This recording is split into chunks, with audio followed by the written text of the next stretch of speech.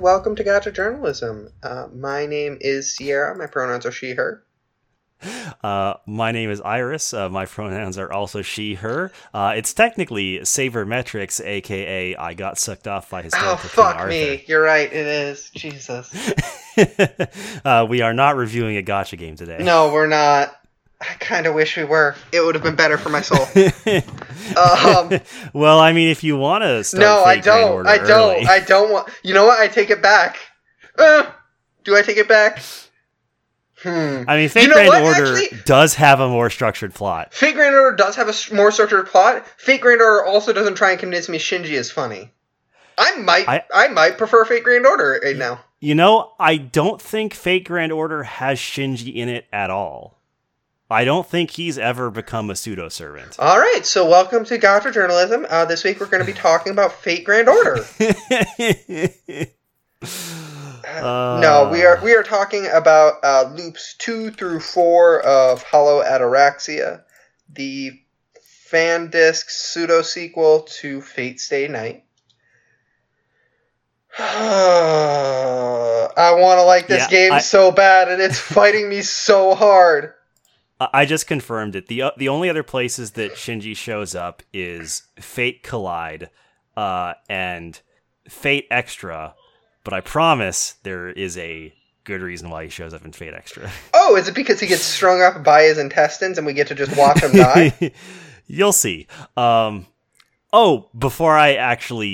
we start talking about Hollow Ataraxia, because we were planning on just skipping Fate Collide, Liner, Prisma, Ilya, I did go ahead and I was like, well, I do kind of want to at least somewhat cover it, just to be thorough. Yeah? So I did go and start reading, I did read the first chapter of it, and then I immediately stopped. Yeah, dog. Yeah, I know. Because that first chapter... it's so gross. I knew that Fate Collide had a reputation. I didn't think it started so hard into that reputation and was, so just blatant about it. For, literally the majority of the first chapter, Ilya is just straight up naked. Mm-hmm. And, it's fine because she's technically 18, I guess, maybe. I don't know. She's still drawn the exact same way as she is in Fate Stay Night. Fucking hate and nerds. There's even a joke about Shiro, because in that canon they're actually siblings. There's even a joke about Shiro getting an erection seeing her like that. It's just, Jesus Christ. I'm gonna commit a homicide. Nasu, I'm coming for your ass. Yeah, so do not bother with Fate Collide. It's not worth it. Yeah, so we absolutely will not be covering that in any capacity. Anyway, let's talk about Fate Hollow Ataraxia. Are you sure? We can talk about something else. I mean, listen, we make this podcast. We can make it about anything. We can talk about anything we want. That's true. We could just skip to Fate Zero. I think Kim might actually kill us if we did. Yeah, she would. So we start on Loop 3, Day 1. Loop 2, you mean? Oh, right. I'm sorry. It's Loop 2. Yes. I'm getting ahead of myself. I forgot where I had us stop last time. It's almost not much happens in Loop 2 or 3, and it feels like we continually keep wasting our time. Right, or something. We did loops 2 through 4. Yeah. Loop 3 is a very, very short one, though. Ah, yes, right. Yeah, now I remember. Okay, Loop 2, Day 1. We're going to the student council room in the school. The title of this scene is The Student Council Chairman is Going Strong. Shiro meets Issei as he leaves the student council room. Shiro contemplates how Issei has been the president since first year and has exceeded expectations. All the other council positions have been succeeded by the new generation of students, but no one else wants to take the position of president. Issei laments that the current second years are, quote, lacking in determination and patience, end quote. He also worries that if he were to simply appoint the vice president and the succession went poorly, it may split students into factions. The student body needs to decide the next president, not him. He confesses to Shiro that if his friend were a year younger, he would simply have abdicated the position to him. Oh God, can you imagine Shiro trying to be a fucking student? 100%. I can easily imagine that. That absolutely is. And he would probably be great at it, too, is the fucked up thing. Really? Because, like, he has... he can't give people orders. No. He wouldn't be good at it in a way that is helpful for him, but he would take everybody else's job. Like, everything would get done because Shiro did it himself. Because Shiro would do it. Yeah, everyone else would just do nothing. Yes, that is true. Issei is also disappointed that he was not able to implement all the reforms he had hoped to introduce, such as settling the inequality in club fees and amending the school regulations. He blames Rin for many of these failures. Quote, Tosaka has a hold on the sports clubs. She interferes with school trips, and on top of that, she has some kind of force over the staff, threatening them and bending them to her will, end quote. The passion with which Issei speaks of his perceived rival causes Shiro to ask a devastating question. Quote, are you lonely without Tosaka around? End quote. No one hates someone this much without fucking them. Or at least, like, wanting to. Yeah, Like, listen, you know, I am in the camp that is like, yeah, Saber and Ren are obviously dating. But if they weren't, I'd be into this. I'm not even gonna lie. I think that would same. be fun. Issei is also, like, God. I do like Issei as obnoxious as he can be. He has his heart in the right place. Unironically, I genuinely think this scene is great. Like, yeah, for a lot of reasons, actually. Like, it is one of the first instances we have of a scene where it's like, oh, hey, you're doing things with themes here. Like, this entire scene is about Issei both being mired in a past and in past obligations and being unable to let go of his past, while also still trying to build a future forward and figure out what his next steps forwards are and to grow as a person. And that is like a thing we'll see come up in a couple of other scenes where Shiro has no idea what the future looks like for him. And he is content to just kind of revel in the current moment in a way that is not, like, necessarily healthy. It is the kind of, like, I am not going to plan for the future and instead just sort of coast and not think about it. Yeah. Yeah, like, and we get really good scenes like this to sort of build off the ending of Fate Stay Night and Shiro's own insecurities scattered throughout Hollow Ataraxia. And the main problem is that they're not really connected by anything. Oh, you're telling me Hollow Ataraxia has a structural problem? Reason behind where they're placed. So it's very easy. It's very easy because of the way this game is structured.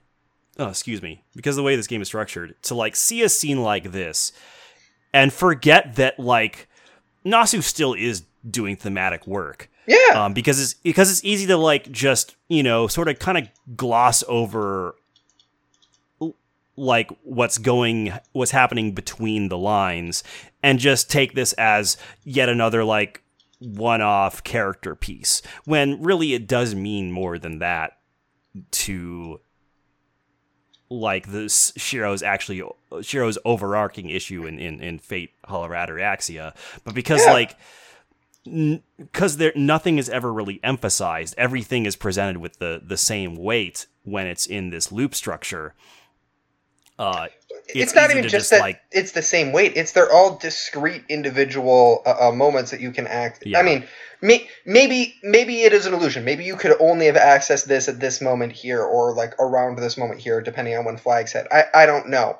But, like, as it stands right now, like, from what I can tell, they're all discrete moments where, like, we don't really, like, it doesn't connect to anything because it just sort of exists in the void on its own. Yeah, exactly. So it can be easy to just, like, miss this stuff because you're just not looking for it. Man, when this game is doing stuff and has a plot and themes, I love it. It's great. It's a shame that there's been like 3 or 4 total scenes that do that in this game so far. Yeah. Let's move on to the archery range scene. This one's called Sakura and Deluxe Lunchbox. Shiro stops by the archery range and finds Sakura, the new archery club captain, eating lunch here. They talk about how it's almost time for the fall tournament, and that Mitsuzuri mentioned that their school wasn't sufficiently represented last year.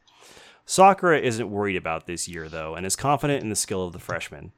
She asks him to join her for lunch and reveals she had already prepared enough for him to eat. She was going to invite him if he hadn't shown up on his own. As they eat, Sakura thinks about teaching Ryder how to make lunch. Shiro's worried that that if like they say something to Ryder, that she might only just do it out of obligation.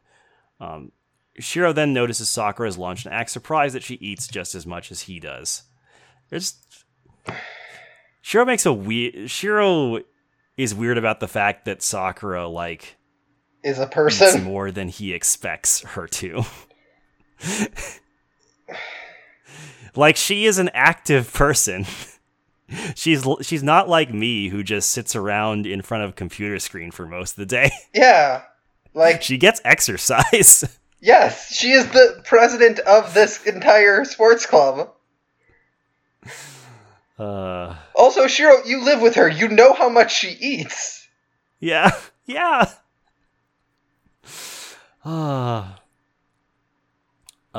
Next up, Shiro goes to his part-time job, and then he comes back to his house. As Shiro is preparing dinner, Ryder enters the kitchen to let him know that a stranger showed up at the house earlier trying to sell them a tabloid subscription. She refused this person, but he said he'd come back every day until they bought one. She asks if she should regard him as an enemy. Shiro says no, largely because he doesn't want anyone to die. He explains that if she tells this person that they already have a subscription, he'll leave them alone for 3 months. Or, Shiro suggests that Ryder can ask Sakura for help, and she'll, quote, settle it in no time. Sakura is apparently quite skilled at getting annoying people to leave her alone. With the matter settled, Ryder heads to the living room to watch the news, upsetting Taiga when she switches the TV channel away from Racket Rainbow Goddamn, which... That title rules. Yeah. I do love Sakura as, like, terrifyingly passive-aggressive. Yeah. Like, damn, Sakura, you from Minnesota, huh? Alright, girl. Yeah. Ryder nods in recognition of Taiga's protest, but she still changes the channel. I fucking love Ryder. Yeah. Ryder's such a great addition to the household. And I wish she was in a more substantial thing in this fashion than what Ataraxia is giving us so far. I just want a book, man. Just give me the book. Don't make me click things. Just give me a book. I'm gonna be saying that this whole fucking game. Yeah. Shiro goes out alone to patrol the North Residential area. Everything seems fine, but he catches a silhouette of a person out of the corner of his eye. It seems as thin as a piece of origami. There's so many of these, like, patrol sequences that are just pointless. Mm-hmm. And I don't know why they were included. They're even in the... Because you can go back and watch these scenes in the extra menu, mm-hmm. and I do that. And that's what I do to get, like, the titles of these scenes. Yeah. And these are listed, and those go out for a walk scenes, even if nothing happens, are like listed as separate scenes. Okay, sure. I don't know why you bothered, Nasu. Day 2. I asked that a lot. Day 2, in the school in the seniors' hallway. This scene is called Makidera and Rin's Pendant. The scene is so gay. Kaide literally runs into Shiro in the hallway. Kaide offers to help him to his feet, but he decides to get up on his own. As he does so, his finger catches on the chain of Rin's pendant. He tries to put it away quickly, but Kaide notices it's the same one Rin has. She thinks out loud about how interesting it is that they have matching pendants. In exchange for not blabbing to the school, she wants to know where she can get one, since she thinks the design is kind of cool. Telling the truth, he says he doesn't know. Kaede then correctly reasons that Rin must have given it to him, which suddenly angers her. Quote, "You unworthy man, getting such a precious gift from Tosaka. I will hereby carry out the punishment in heaven's stead. Die." Shiro quickly retreats. Yeah, I mean, the reason she wants one is because, at first she's chill with it because it's like, oh, this is another batshit person who just bought a thing because it looks like Rin's. That's a comrade in arms. And then realizing, oh, it's a gift, makes her go, oh, but that's my wife. Yeah. Which, man, if this game was allowed to be gay, I would think that's very fun, but I know it never will be. Yeah, no. It's never going to be. God, I wish. At least not until Wada Arco enters the picture. Who? Wada Arco, the main character designer for Fate Extra. Okay. Nasu is too heterosexual.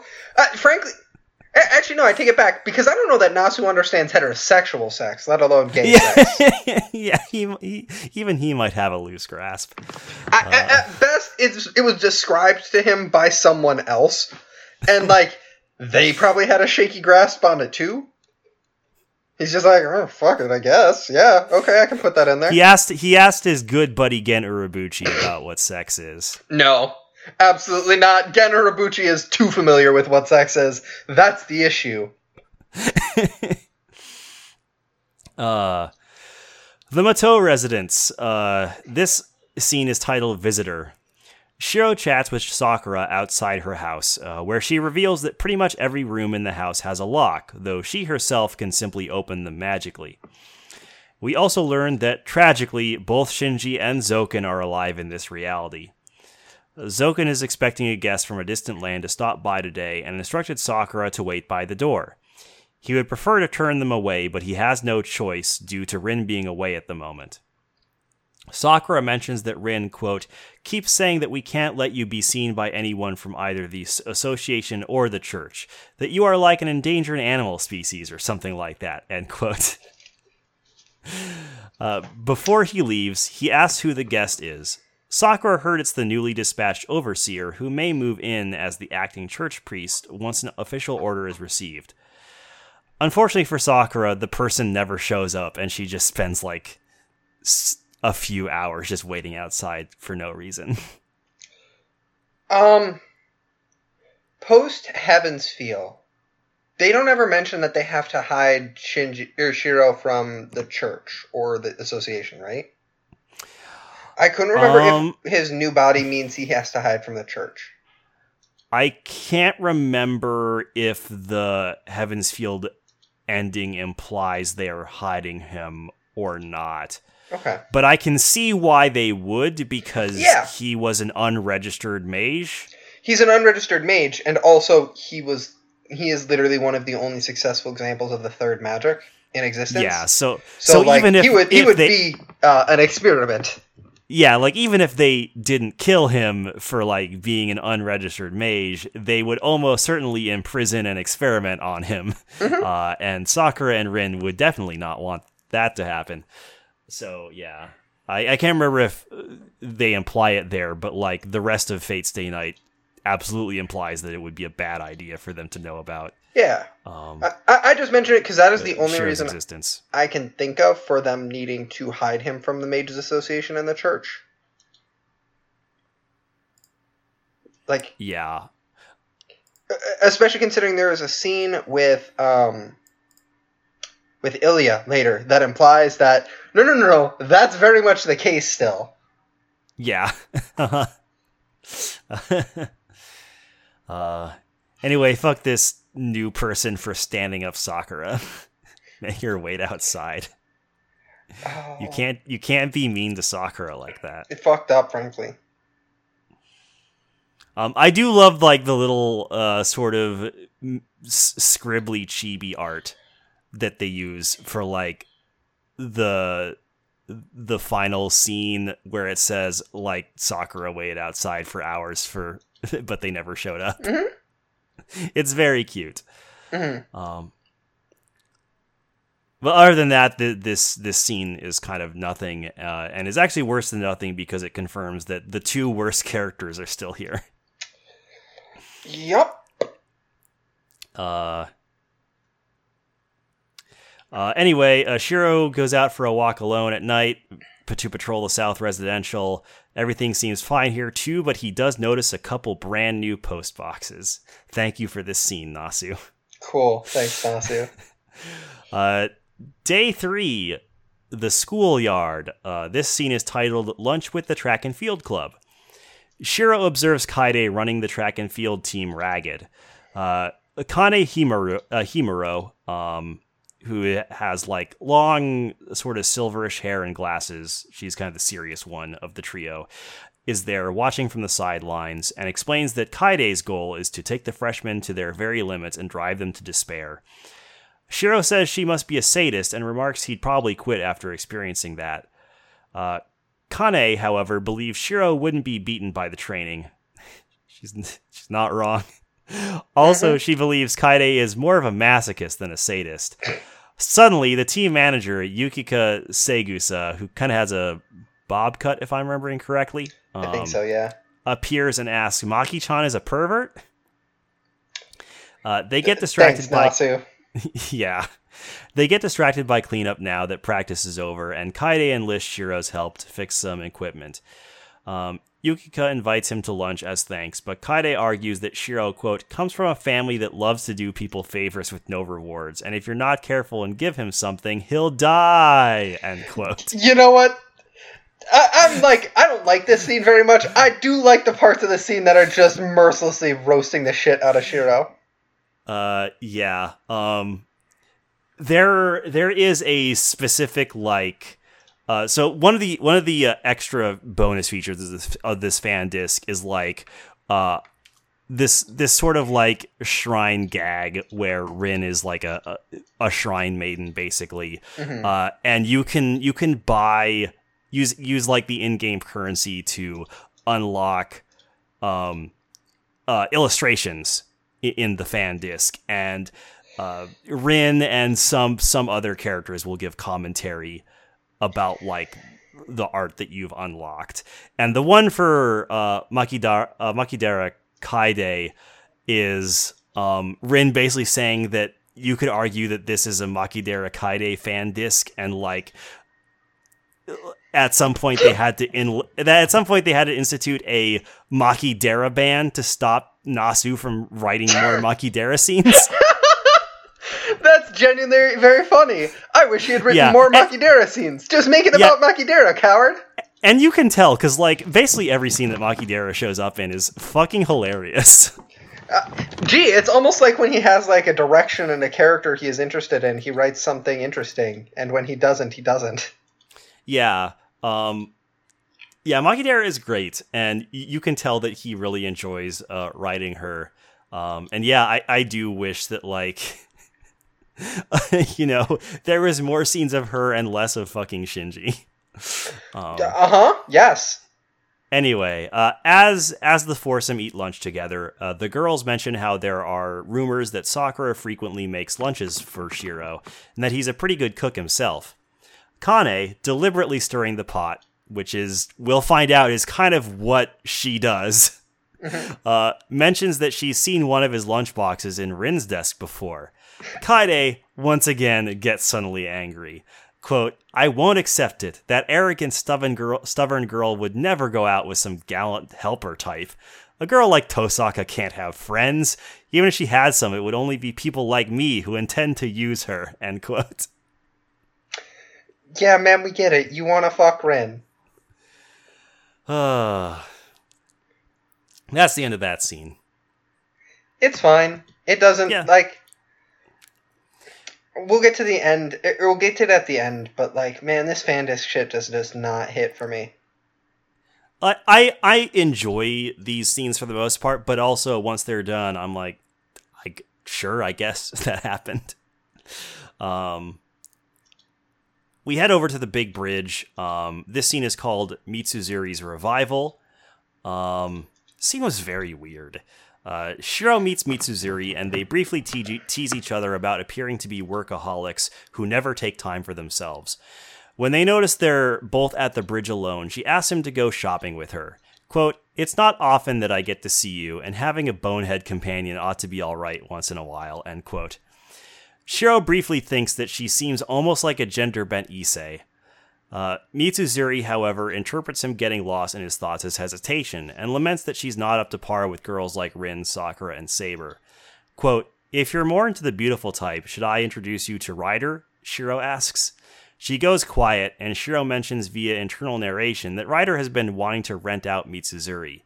He does not explain what this means. No, he doesn't, and I sure wish he did. I'm sorry? I said, no, he doesn't explain that, and I sure wish he did, because it's kind of uncomfortable.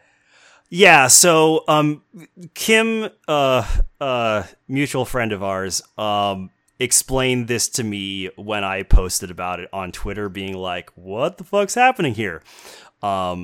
So, in one of the routes, the person that Ryder, like, sucks blood from is Mitsuzuri. Oh, right. And this is basically implying that she gets a taste for Mitsuzuri's blood. I see. Okay. Yeah. That still kind of sucks, but it sucks less than I expected. Yeah. To change the topic, Shiro asks what she wants to do on this date. She asks him to take her out for tea, then to the CD shop to check out some new songs, and then to the game center. He objects to the game center since he's not accustomed to it. Shiro is not a gamer, confirmed. Shiro, stop being a bitch. Take Mitsuzuri out on a date. Yeah. She teases him for being as old-fashioned as Rin and says he really should get a cell phone at some point. She also wants to convince Rin to get one, but Rin is stubborn, and she'll probably need to teach Shiro and Saber how to use one first in order to manipulate Rin into getting one. Honestly, I think Shiro alone would be enough to do it. Yeah. It's like, oh, I can't let Shiro be more advanced than me. Yeah, exactly.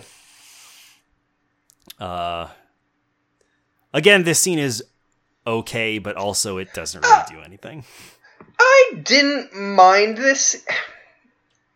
I don't mind this scene in the context of if Mitsuzuri shows up more and significantly more in the future. Like, if Mitsuzuri is a more significant character moving forward, there is a dynamic here she has with Shiro that is kind of unique, especially with a woman, that is, like, fun for her to see. Like, him with Mitsuzuri as, like, a relationship similar to the one he has with Issei is fun. It is fun to see him be friends with the woman and not be thinking with his dick.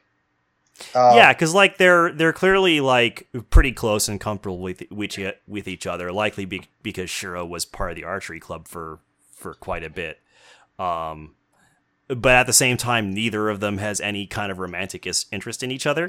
Yeah, and like so yeah, there was like a friction to the relationship, like a push and pull of them like teasing and arguing and like fucking around, that like Shiro isn't constantly on the back foot like he is with Rin and every other woman that he is interested in. Like, he is allowed to push back in a way that is fun to watch. Yeah. And so like I liked this scene in the context of like, oh yeah, if Mitsuzuri is around more and like showed up more frequently, yeah, I'd be very into this. You know, that's not how this game works, so. Yeah, I can tell you right now that so far from the future loops I have done, Mitsuzuri does not show up particularly often. Oh, cool! Great! I love it! I think there's like a scene I've done with her in loops 5 through 6. Dude, I'm trying so hard to like this game, and it's fighting so hard not to let me. Yeah, I know.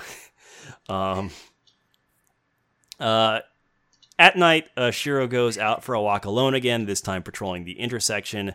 Again, there doesn't seem to be anything wrong here, but we do get red text describing the ragged breath of a running silhouette with its tongue hanging out. However, Shiro doesn't seem to notice the red text stuff. After finding nothing wrong in the immediate area... Oh, go ahead. It is Shiro doing the thing that Shiro does, like we saw with him describing the moon, where it felt like willful ignorance.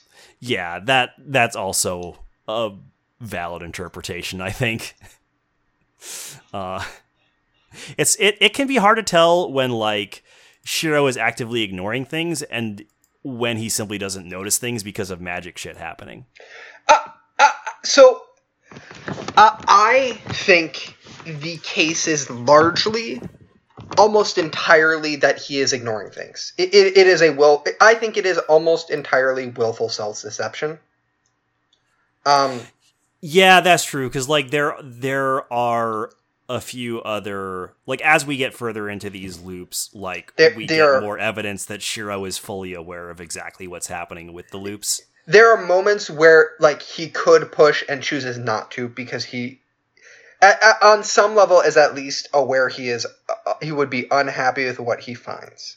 Yeah. And so it's not only that, also like on a thematic level, that feels like it would be most appropriate and most interesting, and also like Shiro as a character, like that was never a character trait that was dealt with in Stay Night. Like that is a thing he has never dealt with or engaged with, and it is a consistent character trait from all three routes. Like it is a constant thing where Shiro will ignore the things that could potentially hurt him because he doesn't want to deal with them.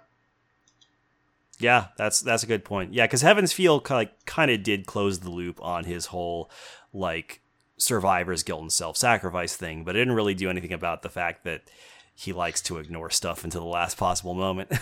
Mm-hmm. Yeah, Shiro is historically incredibly willing to engage in self-deception if it lets him live in a fantasy where things are fine. And that's what this loop here. This is literally a loop where it is a fantasy where everything is fine. Like, yep. Explicitly. So, like, Shiro willingly engaging in self-deception is the thing that makes the most sense to me. Yeah, I think you're most likely right there. Day 4, we start at the outskirts, which basically just means, like, the woods where Ilya's castle is. This scene is called No Trespassing. Shiro heads into the woods to visit Ilya, but Heracles' abs block his path. I should paint a word picture because it's important for the joke landing. Like, the scene as shown to you in the visual novel is the typical like wooded forest in the background, and then literally just Heracles' torso, like close up. His head is cut off from the top of the screen. You cannot see it, and you cannot see his legs at all because his body is blocking too much of the view. He takes up almost the entire screen. It's very funny. Shiro asks if he can go talk to Ilya, but he can't get an intelligible answer from Berserker. Mm-hmm. He tries to pass by, but Berserker roars. Ilya eventually arrives and calms Heracles down. And I should note that, like, Ilya appears on the screen by, like, peeking out from between, like, Heracles' arm and, like, torso. Almost like she's hiding behind him. It's very cute. However, Ilya tells Shiro that her house is currently under construction, so she rejects his request to see the castle. Besides, there's no clues regarding the Grail War there either, so his time would be better spent in town. He persists to try and visit, though, just like Ilya figured he would, so she tells him that she'll prepare a special performance just for him, and starts talking about, like, building moats and shit. Also, her magic is apparently different than how it was before. Now she just sort of is all the power of the Grail and just sort of wishes things into reality. Yeah, so she's going to use that unfathomable power to build a ninja warrior course for Shiro. Mm-hmm. Frankly, I think that's very kind of her. Yeah, I support Ilya. I support Ilya creating absurd obstacle courses just to torture her brother with. Ilya creating a fucking wipeout course. Yeah. It's like if fucking... never mind. Jesus. Uh, Ilya becoming the fucking slapstick version of Beto from Umineko.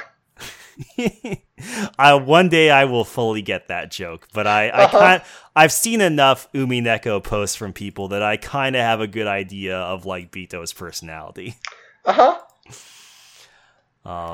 Like 90% gremlin. Yeah, 90% is maybe even generous.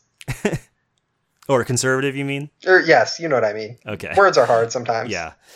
Anyway, that scene's fine. It's cute to see Ilya just fuck with Shiro like that. Yeah, it's otherwise fine. Doesn't really set up anything here. I don't Temple hate grounds. it, but like... Oh, sorry, go ahead.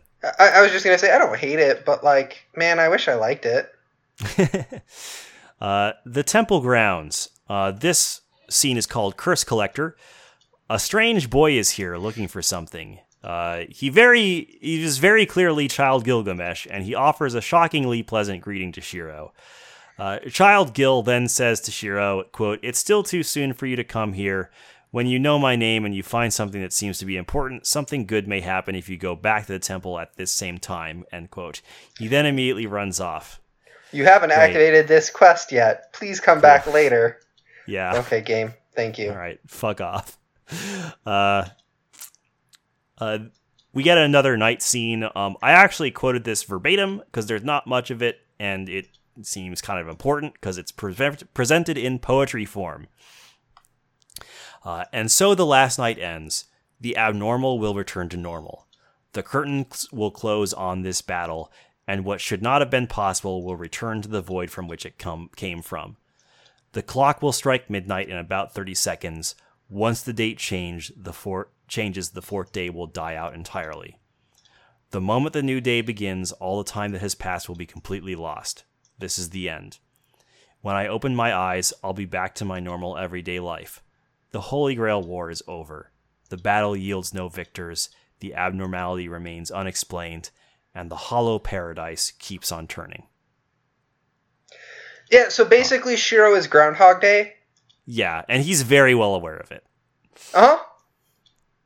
Like, that was the first instance that had me, like, certain, like, oh, Shiro knows. Yeah. Like, you don't get in this deep without knowing in some capacity, and it doesn't read like that unless, like, you at least kind of know. Yeah. Shiro is, like... basically, this loop is just straight up calling out, like, yeah, it's a loop, and it is just going to eternally be cycling with nothing achieved. Almost like Shiro is treading water and afraid to move forward with his life and unwilling to give up the things that he's already lost. It's almost like there's like themes or ideas here. Well, anyway, back to the fan disc shit. Speaking of some fan disc shit, day one of Loop 3, at the seniors classroom in the school, this is titled Fujine's Teacher Form. In the hallway before homeroom starts, Shiro and Taiga have a quick chat. She mentions that she's concerned that he's going to graduate soon, but doesn't seem to be taking his future seriously. Then she goads him into asking her what she wants to eat for dinner. Kuzuki briefly stops by to discuss the upcoming festival, and Shiro is surprised to see her suddenly act very professional, a side he doesn't ever see. I love Fujine. She's such an asshole. Yeah.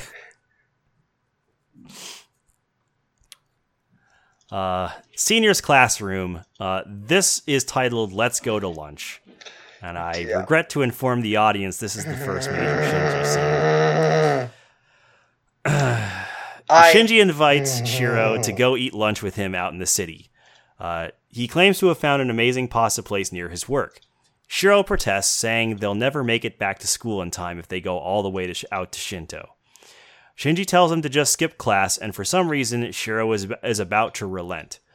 Thankfully, Issei intervenes. Quote, "Fool, to bring down a fellow classmate to your level, that is unsightly, Mato. My classmate is being led astray by a delinquent's deceptive words," end quote. I love you, Issei. Issei then claims that Shiro already promised to eat lunch with him. Shiro doesn't remember this, but he's been having memory trouble lately, and Issei doesn't usually lie. Issei invites him to this council room and says he'll even bring out his most prized tea leaves. Because Issei would be the type of person who has prized tea leaves. Sure. This dude. When Shinji tries to object, Issei explains that they've been communicating in code for the past 3 years. Issei and Shiro look at each other before end of homeroom. If Issei coughs first, they'd have lunch in the council room, and if Shiro coughs first, they have it in the classroom. This is news to Shiro, who suddenly understands how Issei has been deciding on the meeting place all these years.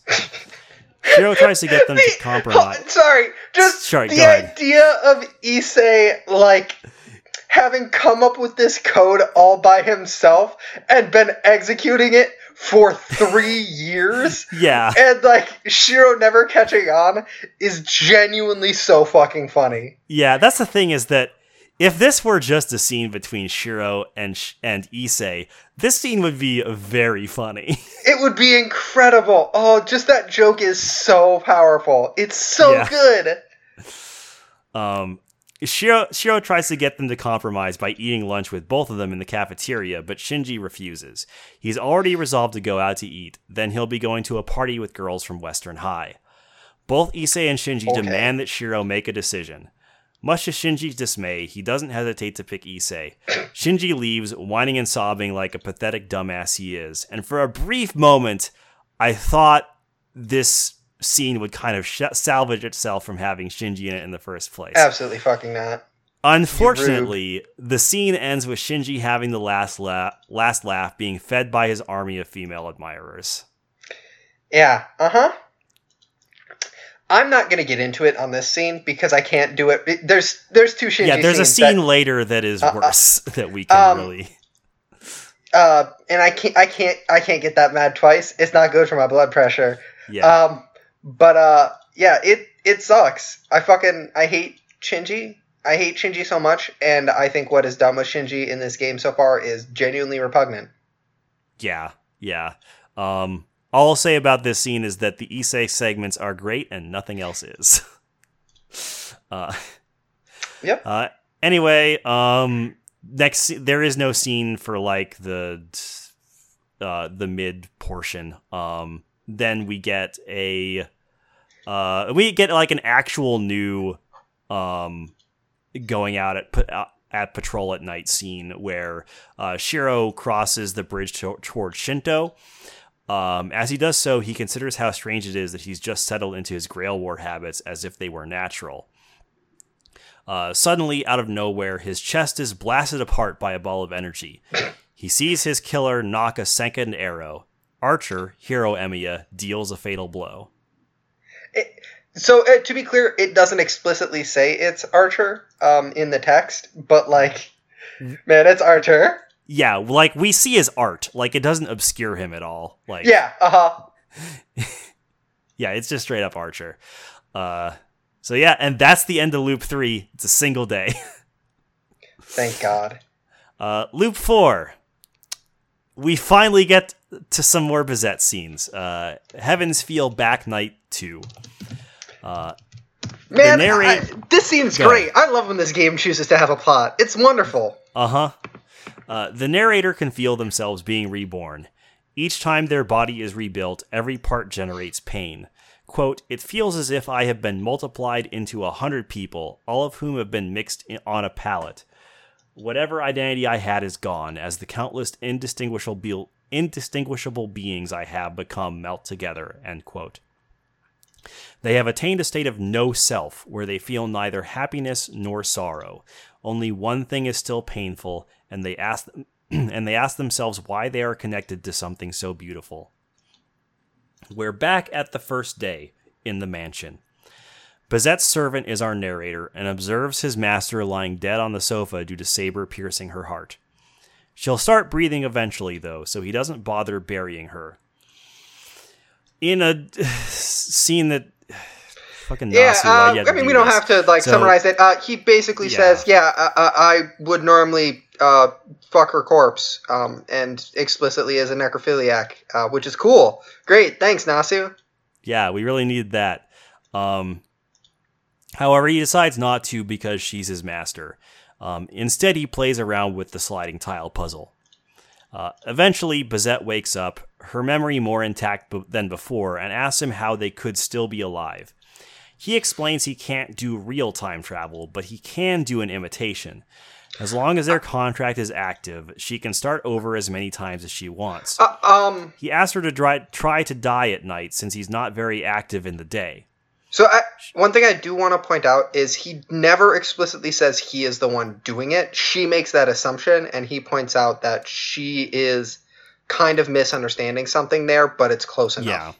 Yeah. Mm-hmm. So the implication is like he is at least connected to why she is resetting, but it is not actually his noble phantasm. Yeah. She misinterprets him to mean that the resurrection can only work at night, but he doesn't bother correcting her. Since his combat abilities are weak, Bazett resolves to defeat the servants herself. She also asks if there is a way to make revival less painful. The place where she goes after death is repulsive and seems very much like hell to her. However, he tells her that's just the price she'll have to put up with for resurrection. Before they leave to defeat Saber, Bazett asks him what class he is. This time, he answers honestly, Avenger. They soon run into a pack of about 20 monsters that Bazett defeats easily. Avenger simply watches the carnage unfold and is very impressed with her fighting skills.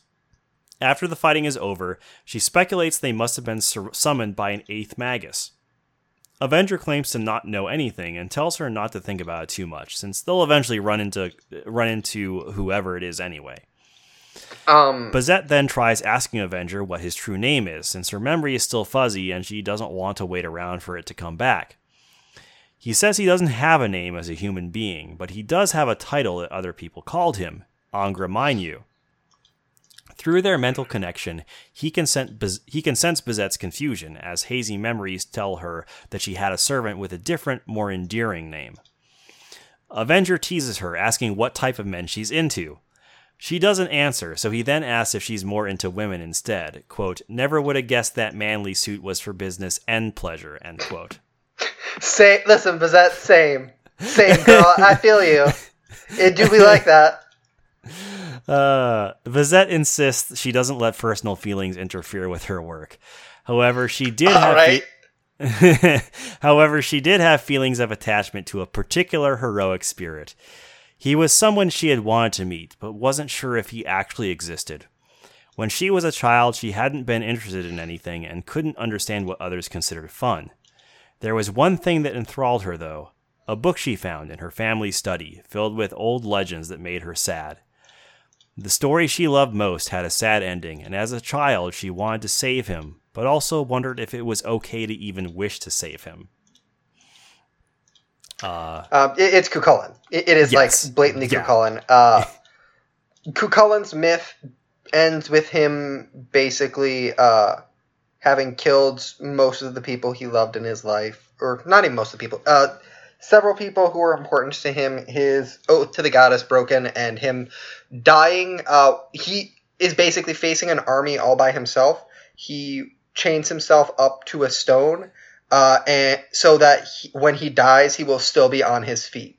Yeah, I'll tell you right now, there will be a Lancer scene in a future loops we do where he goes over his backstory. Oh, fantastic. That's great. Yeah. Mm-hmm. Because, yes, he is important to Bazett's story. Mm-hmm. Yeah, weird. You're telling me the person whose entire identity is around herself, the Irish person whose entire identity is around herself as solely a weapon, who has no idea how to interact with people or care for them in a way, identifies heavily with the other character whose name is literally the Hound of Cullen. That is what Cuchulainn means. Like, he is the Hound of a specific ruler. Like, what's interesting about Bazett's feelings here is that it's almost like the polar opposite of Shiro's, where from day one he was like, oh, I gotta save this girl. Well, everything about her is the polar opposite of Shiro. She is a person who views herself solely as a weapon, who is unable to create or do anything other than destroy and inflict violence. Whereas Shiro is a person who the entirety of Fate Stay Night was unable to inflict violence in any real meaningful way, and was only able to access that after being given it by Archer for the most part. He down to their abilities. Whatever fucking whack ass shit she can do with rock, she is a person who can inflict violence and only views herself as a weapon. And Shiro's entire thing is, yeah, I can make stuff, I can fix stuff. Like, yeah, Nasu is not subtle. Avenger laughs and tells her she's not selfish enough. Bazett insists she has Where no have we heard that before? Yeah, I know, right? Bazett insists she has no intention to use the Grail on that desire. She'll secure the Grail and bring it back to the Association. Mm-hmm. It's almost like she's a hound for a particular organization. Weird. Nasu, man, do more shit like this. You don't gotta be sneaky. You don't got. Listen, I love it when you just do shit. Obviously, I point at it and I go, I know that one. Yeah. She was just hoping she'd be able to summon that hero as her servant. She asks Avenger what his wish is, and he deflects by joking that he wants to finish a picture. Bazett tries to puzzle out what he means by that, not realizing that he's not actually being deep or anything. He just wants to finish the sliding puzzle. Just then, they notice a burst of magical energy coming from the top of a nearby skyscraper, and Bazett rushes after it. Avenger follows behind, trying to figure out what's inside the tube that she's carrying. He decides to just ask her directly, and she opens it to reveal 3 balls, about the same size and mass of shot put balls. He asks her what they are, but decides not to she decides not to dignify him with an explanation, then puts the spheres away. They eventually make their way up to the top of the skyscraper, but find it empty. However, Bazett was able to use their vantage point to find more monsters roaming the city. She wants to take them out before they can hurt other people. Avenger points out that she seems to have contradictory goals, and is sure this argument will end in a fight. Instead, she admits he's correct. Her objective isn't to save others, but she does want to correct what is wrong. He speculates out loud about what her reasons might be for thinking that way, but she claims that reasons are not needed for doing what one believes is right. Again, we're getting, reflections of Shiro. Yeah. Parallelism. Nasu, man, yes, I love you. Thank you for we're just laying it out there. We're just being blatantly obvious. It's great. Yeah, he says the way she thinks is fucked up, and she tells him she already knows that. Avenger isn't too impressed, and believes that the only people who say they want to do the right thing are people who are currently not doing the right thing. He tells her she must want to be a virtuous person. She admits that's probably true, but it's something she can never be. Quote, I am a person that is only appreciated for destroying. Virtue belongs to those that can be intimate with others, that are able to give to others. It is something that I will never gain. End quote. Okay, so this scene, I love this scene so much because it's Nasu doing the shit I love. And coming up, Avenger is going to talk about how, the idea of wanting to be virtuous like that is, frankly, fundamentally kind of absurd. Yeah, I have the direct quotes if you want to read. Oh, yeah, if you have the direct quotes, absolutely, go for it. Yeah, so Avenger gets legitimately angry for once, not in a joking around way, and tells her she's way off base. Quote, virtue is the stuff of the soul. That's not something you earn. You develop it inside of yourself, suffering all along the way, end quote. He thinks to himself that there is no line drawn between good and evil. It is only those that aim for their peak as living beings that the door of enlightenment opens for. In Avenger's view, increasing one's value to others is why the concept of virtue exists as a way to improve oneself. However, he doesn't think there's anything wrong with that. Quote, it's okay to be proud of the desire to be accepted by others, end quote. He still hates the word justice, but he likes where Bazett's goals are going. Yeah, and so, like, this is a really powerful counterpoint to... So the entire first game is this deconstruction of Shiro's desire to be a quote-unquote hero of justice. And part of the reason for Shiro's desire is it is a wholly selfish desire that is fundamentally disconnected from the reality of caring for people around him. And, like, the idea of being virtuous is one that is bound up entirely in ideals rather than, like, in anything real or in any real care that is needed for the people around him. And, like, Avenger here is bringing up specifically an idea that virtue is something defined communally and through interaction and through actual care for the people around us, and that there is nothing wrong with it being defined like that, with that being where we get value from. This desire Bazett has for both being virtuous while firmly believing that she never can be is the most Catholic thing I've ever heard. Yeah. It's the most Catholic thing possible. Like, I hear that shit and I'm like, oh, honey, you're Irish Catholic, huh? Like, you ain't just Irish, you ain't just Catholic, you Irish Catholic. And it's like, yikes. Yeah, okay, all right, I see you, Bazett. Yeah, I feel you, honey. But that specific desire also, like, speaks to a almost surrender of agency. And it is interesting in comparison to Shiro, who is in Fate Stay Night, who is so divorced from reality, from any real connection to people as he goes about his moves. Yeah, like Shiro's whole deal in the first two arcs of Fate is that he kind of doesn't give a shit what people think about his ideals. He's gonna do it because, like, that's just what he's going to do. He wants to be a hero, and regardless of, like, how people view him, that's what he's gonna do. Regardless about how he feels about it. Yeah. Like, on multiple Even occasions, his own he's emotions described don't as a enter it. automaton. Like, Yeah. it is not a thing he wants to do. It is a thing he is going to do. It is, like, a thing he explicitly says at one point. Whereas, like, Bazett here is the opposite. She has so many feelings about this thing and feels obligated to do it anyway. And, like, that's interesting. I like that comparison against Shiro. That is a very interesting one. I want to see more of it. Shame that Bazett is not just the perspective character or a swapping back and forth more consistently. Yeah. Uh-huh. When this game has a plot, it's great. Yep. We now cut to Bazett's perspective. She's not totally satisfied by knowing the title Angramanyu and resolves to eventually get his real name out of him, for his sake. Right now, though, she's more concerned about the monsters. They appear to be operating under orders, but do not possess an intelligence of their own.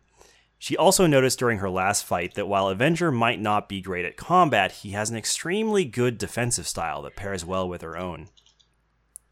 As she's thinking about this, a stronger wind blows past her. The style she talks about is specifically that he basically is never gonna win, but he's never gonna lose. Like, he just will keep things at bay permanently and eternally with no resolution ever being achieved. You know, sort of like Angramanyu keeps saying in the back of his head about how things are gonna go for Bazett, how there will be no resolution for her here. And how the loop is just her flailing around and there is no solution or ending in sight inside the loop. Yeah. Like, that is a thing he basically explicitly says as the narration rather than out loud.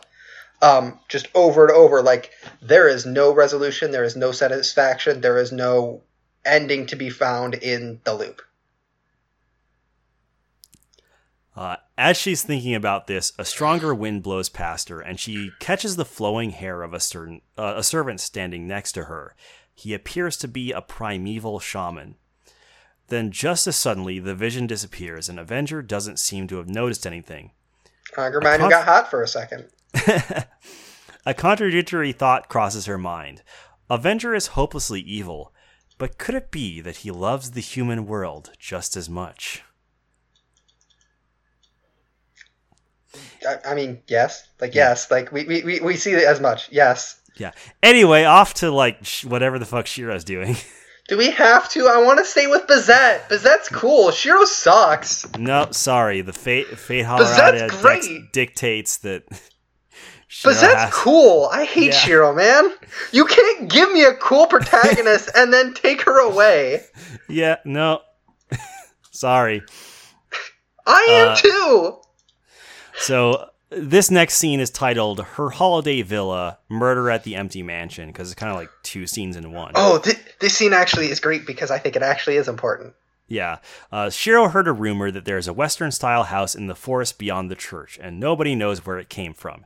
He's decided to investigate it himself and manages to find it. At this point, like, upon finding it, like, you're given a choice here, because Shiro's like, there's no reason for me to go in. I shouldn't do this. This is dumb. I should just go back. And you can either choose to, like, ignore it and go back home, or you can go in. The tone, like, he is saying it, though, is like the same tone he uses when in Fate Stay Night, when he is, like, trying to convince himself to go back to pretending things are fine. Yeah, Like the shit in Heaven's Feel when he is trying to pretend that Sakura isn't out there eating people. Yeah. If you have him go into the house, it occurs to him that he probably shouldn't be doing this, but he's already here, so he continues on regardless. However, some part of his head insists that he shouldn't go in there. He walks in the front door and heads up a staircase to find a pretty normal-looking room that is also surprisingly clean for being an abandoned building. The layer of dust on the floor suggests it's been about 6 months since anyone has used the house. Shiro seems to recognize this place as the room where Bazett and Avenger would recover after being killed, but he doesn't find any evidence of their existence. Another voice in his head says, quote, "That's what I was saying. There's no point in looking here," end quote. He suddenly feels dizzy and for a moment sees an image that wasn't his own reflected in his eyes. The thought that crosses his mind suddenly vanishes and he can no longer remember why he was searching this house. Quick note, 6 months is the time between the Holy Grail War ending and Fate Hollow Ataraxia beginning. Also, the other thing that I think is important to say is the voice in his head explicitly says Bazett and Avenger don't exist. Or don't exist here. Which is important because it ties into what my theory of this is, which is they are basically mirrors on different sides of the world. Like, you have Shiro, like, they're both occupying the same space, they are both stuck in this same loop, but, like, they are essentially occupying mirror planes. Parallel universes, okay. Yeah, I can see that. With the world Shiro being in being functionally a dream existence, basically, created to give him the things he wants because he's afraid of moving forward. And Bazett occupying the real world, or something similar to it. Interesting. I legitimately don't know the answer to that. I don't either. That is just my guess here because of, you know, all of the blatant hints that that are being given to us, and the fact that, like, multiple people. So the people who should be dead are the people who have more information. Like Ilya has more information than she should. Ryder has more information than she should. Gilgamesh. Child Gilgamesh explicitly has more information than he should. Saber has much more information, or it seems like she has more information than she should. Yeah. Yeah. Oh, yeah. Saber specifically definitely has more information than she should, and also doesn't seem to be Saber. Based on is that the an upcoming ending. Scene? The final night walk. Oh, I think I know what you mean, but I can't remember. We will get there, because there is a specific line that had me like, yo? Yeah, because I have to do these in advance, so it's been a while since I've actually played through these scenes, so I can't remember specifically what you're referring to, but it might be in my summary. We'll see. Okay. Anyway, we then move on to the temple grounds again. This scene is called On the Verge of a Dream. Seeing as the Grail War has kind of sort of restarted, Shiro decides to check in on Castor to make sure she hasn't been plotting anything. He tries to ask her politely, but is still straightforward about his concerns. Quote, "You asked some interesting questions, boy," she replies. "Talking to me in a place like this? Really? Do you want to be killed and buried where no one will ever find you, I wonder?" End quote. All right, Lady Luck. Look. I defaulted to that voice because that's what Castor is, okay? I mean, like, you're right. Like, no, I want to be clear. You're right. Yeah. Shiro quickly changes course and asks if she's noticed anything odd in town recently. She says she hasn't seen anything and insists she's not responsible for whatever is going on. She also doesn't intend to fight the other servants, since it would be a waste of magical energy. He asks Castor if she considers him to be an eyesore. She admits she does feel that way. Even in peace, it's hard to forget that she lost to him, and his immature sense of justice just makes him even more irritating to deal with when she's in a bad mood. Shiro speculates that she doesn't take action against him because preserving her tranquil life at the temple is more important to her. She doesn't admit to anything, but she does warn him that if he becomes even a little less pure of a human being, she'll crush him. She also reveals that there's no damage to the town and nothing will get worse. She then cryptically adds, quote, "That's right, this is all but a short dream. Nothing will happen and it will all go back to normal," end quote. Hey, remember when he was like, "Hey, nothing will happen in the loop," or when Avenger was like, "Hey, nothing will happen or will be resolved about Bazett in the loop." Like, again, we have Ryder, a person who is supposed to be dead, actively refusing to help or interact with the world because any further information can disturb that, and she would like to not be dead, it seems like. Oh, you mean Castor? Or Castor, yeah. Yeah, she's just having a good time hanging out with her husband. Yeah, she'd like to not be dead. Shiro doesn't seem fazed by her speaking like this at all. Before he leaves, Castor tells him not to go near the church at night since the opponent there is not someone he can handle. Yeah, again, why do you have this information, Castor? Yeah. Here we have next we actually have a pretty good scene with Ryder. This one is in the Emiya residence in Ryder's room, called Monster. Shiro asks Ryder what she thinks about the Holy Grail War restarting. She says anything is fine by her as long as Sakura remains unharmed, even if that means that the whole town is destroyed. In addition, if Sakura wants to win, then she is prepared to do anything, including creating an even larger blood fort that would put Castor to shame. She admits that she's normally a passive person and is unused to acting on her own. However, if needed, she would not hesitate to kill without mercy or pity. Shiro refuses to believe that she could flip that switch so easily after living together under the same roof for 6 months. Ryder tells him that she is a monster. She has been challenged by many brave warriors and has devoured all of them. Shiro says he knows the Medusa myth, but it wasn't her fault that she was turned into a monster and then hunted. She was protecting herself from intruders.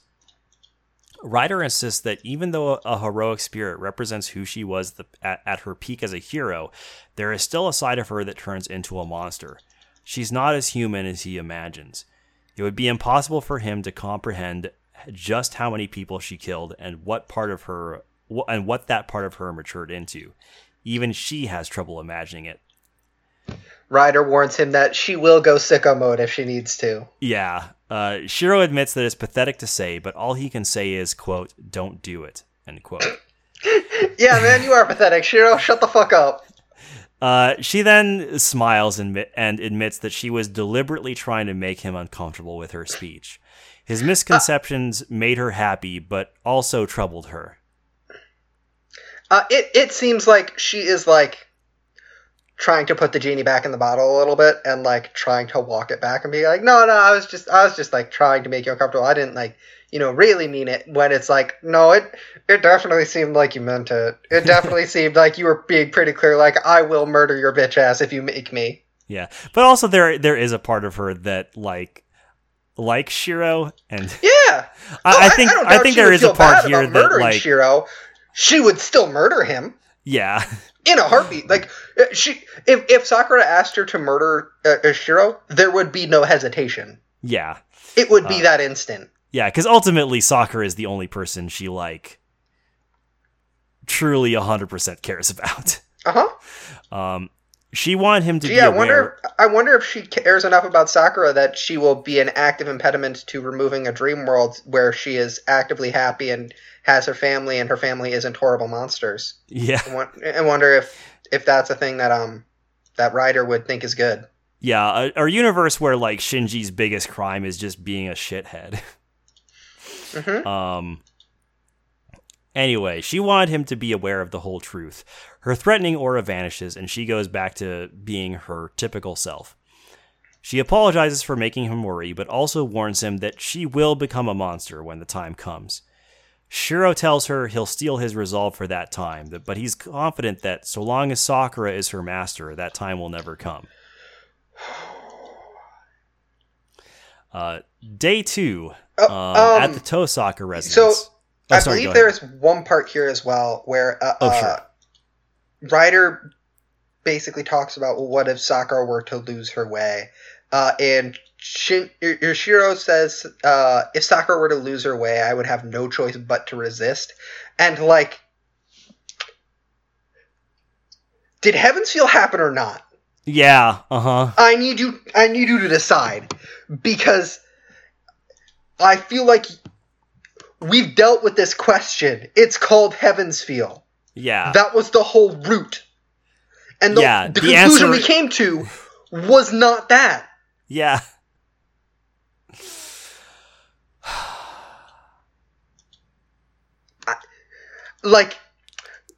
I really liked this scene up until that line dropped, and I was like, I started to lose my fucking mind, because it's like, bro, pick one. You can't both have Heaven's Feel and not have Heaven's Feel. You have to decide.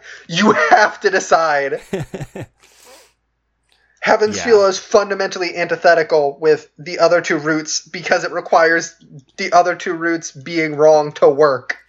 Yeah, it's very bizarre, the stuff they decide to walk back. Yeah. Anyway, day 2 starts at the Tosaka residence. This scene is titled Cleaning Alone. Since Rin is away in Britain, she's asked Shiro to clean her house from time to time. Yeah. He recites the incantation Rin taught him to open the lock and enters the house. He doesn't have much experience cleaning a Western-style house, though, and he's somewhat intimidated by how many fragile-looking things are decorating the rooms. He starts by letting some light in through the curtains, and briefly remembers that there's a storage room under the stairs that probably contains the cleaning supplies. The same storage room Rin told him he'd have to sleep in if he became her live-in apprentice. Rin just keeping him in the fucking dungeon. Yeah, that sounds about right. I think this is also where, like, he makes a Harry Potter joke, which just, like, fucking brain blasted me. Yeah. Because for some reason I was under the impression that Hollow Ataraxia was older than Harry Potter, but it is not. No, it's like, what, 2002? I think it's older than that, even. No, because Stain was 99. Oh, you mean Hollow Ataraxia came out in 2005. Oh, yeah, it's way after Harry Potter. Okay, yeah. Oh, sorry, you were talking about Harry Potter's release date. My apologies. No. I thought Hollow Ataraxia was 2002. I was misspeaking. Okay. Yeah. But yeah, Harry Potter 1 is like 99.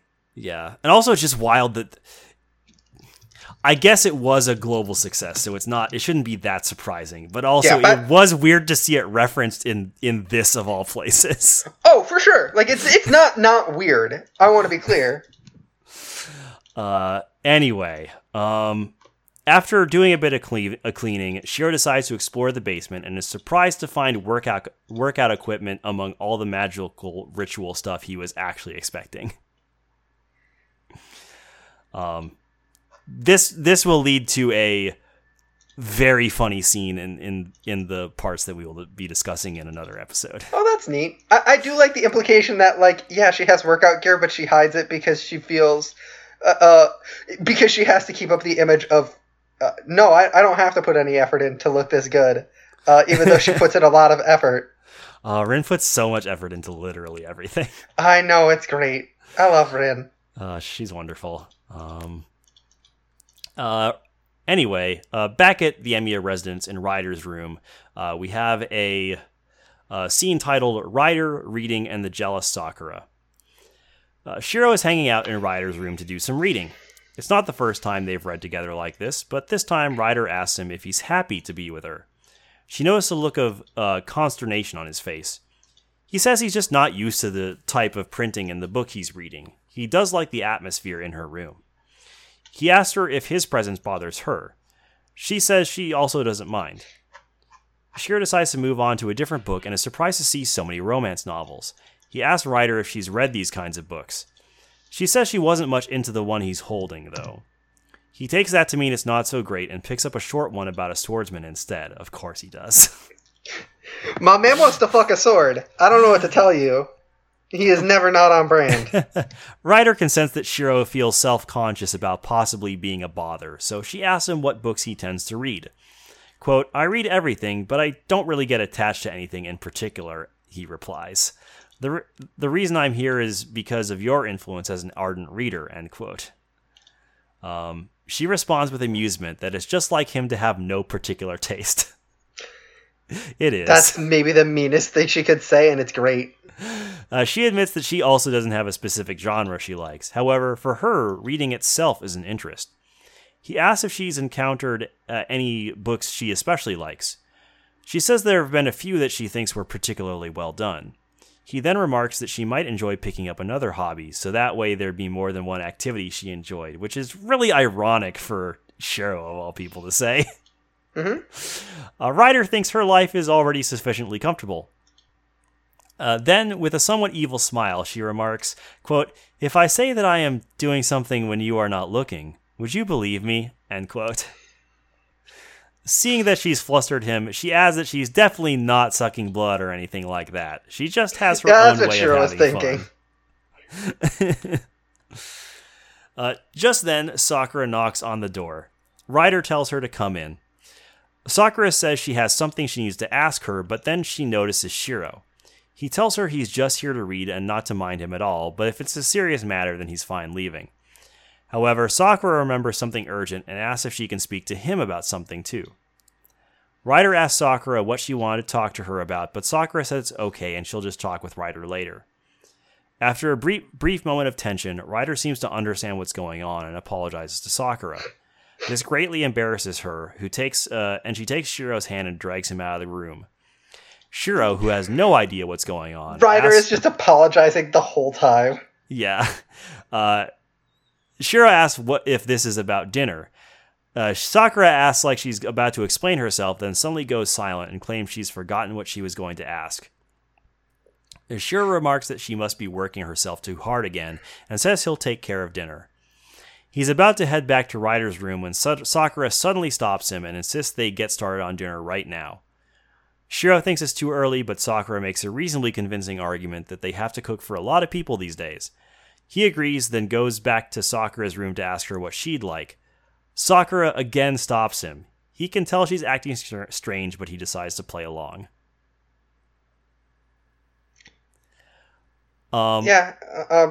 Sakura's jealous. I wish that we had their actual previous relationship to build off of on this scene. Yeah, also, like, this seems to come out of completely nowhere, to the point where, like, I wasn't sure what they were getting at until I read the title of the scene afterwards. Because initially, like, it seems like Sakura has something that she wanted to ask Ryder that was just, like, embarrassing or something. And didn't want to say it in front of Shiro. But then that isn't consistent, like, with her wanting to stop Shiro from going to see Ryder. So, like, the actual explanation of Sakura being jealous makes more sense in terms of, like, why this event goes the way it does. But I don't understand why Sakura is jealous of Ryder, of all people. I mean, it's because she and Shiro are spending time together alone in her room. Like, I guess. It's dumb fan disc shit. Like, I don't know what to tell you, man. Yeah, it just... I don't know, it just seems really silly that Sakura would get jealous of that. Because clearly Shiro and Ryder don't have anywhere near that type of relationship. Like, when Sakura was feeling jealous and inferior in regards to Rin, that made more sense because, like, because Rin that does wasn't have about Shiro. Yeah. Like, in no way was any part of that relationship about Shiro. It's because she felt insecure and inferior to Rin. That entire dynamic was about her relationship with Rin, not about her relationship with Shiro. Shiro is incidental. Yeah. And, like, even in that scenario, like, Rin actually was attracted to Shiro. Even if you want to go that route, like, there is actually more justification for it. Whereas Ryder is just like Sakura's mom. and she's merely friendly with Shiro in the way that roommates are friendly with each other. I'm gonna be so annoyed if there's a porn scene with Ryder. Don't tell me. Okay. You're gonna tell me there is, and I'm gonna be annoyed. I won't say anything. Yeah, no, that's fair. All right, so moving on to the night scene. This is in Saber's room after... actually, no, it's not in... For some reason, like, the spot on the map you click on is Saber's room, but it's actually, like, in the living room for some reason. This scene is called Tip and Chips. Ryder and Taiga are playing Old Maid together. Ryder is winning, being able to easily read Taiga's facial cues. Sakura is also able to easily beat Taiga, but she does her the courtesy of looking apologetic about it. Sakura suggests that they try something other than Old Maid in an attempt to, like, give Taiga a game let's play something that isn't gonna beat your ass. Yeah, and searches her mind for a game they could play where Taiga's terrible poker face won't matter as much. Eventually, the group settles on blackjack. However, Taiga's habit to never want to stop doesn't work in her favor. Yeah! Saber, however... hitting on 19! Yeah, Saber, however, has a naturally high luck stat and dominates blackjack. I want a scene of them getting into gacha. Oh, man. Saber would always always get the 5-star on, like, the first pull. Uh-huh. And Taiga would pull fucking all. Yeah. Shiro would be like, how many times have you bought the best value gem pack? Taiga would insist, well, no, if I buy the best value gem pack and I buy it in bulk, it's saving money. It's basically making money. Yeah, I'd be losing money not doing this. Taiga. Shiro brings TNT cakes out for the group. When no one other than Saber reaches for them, he asks what's going on. Sakura reveals that Taiga had coerced them into gambling with food from the start. Shiro, who will not stand for gambling on the premises, decides to punish her by forbidding only Taiga from eating the tea cakes. I think the thing is specifically it's not gambling that he has the issue with, it's gambling and then no one eating his food.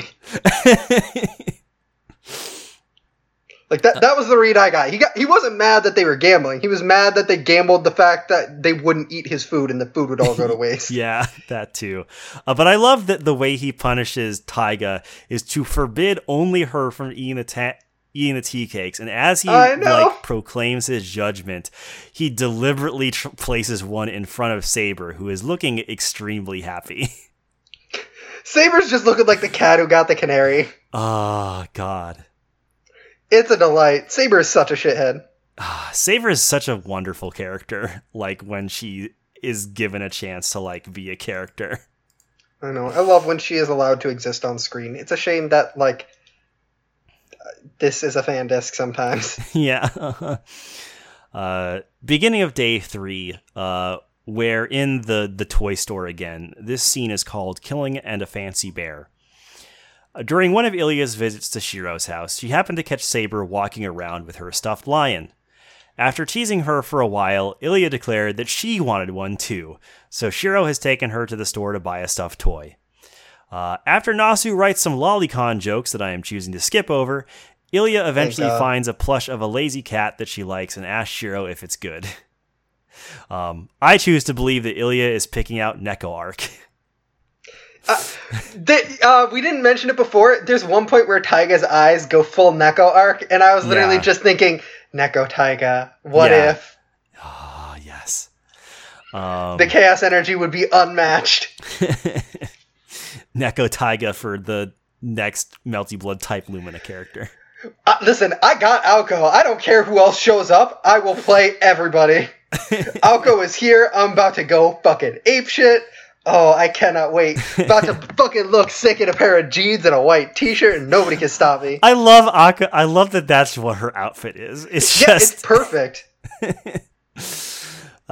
He said, my girl is looking fit. She's about to drop some mines on you. She's going to make you deal with Oki, and you're just going to have to hold that. Learn to block. Anyway, Shiro says he doesn't really know what makes a stuffed animal good, but if she likes it, it's probably fine. She says he should take it seriously since it's going to be his new body.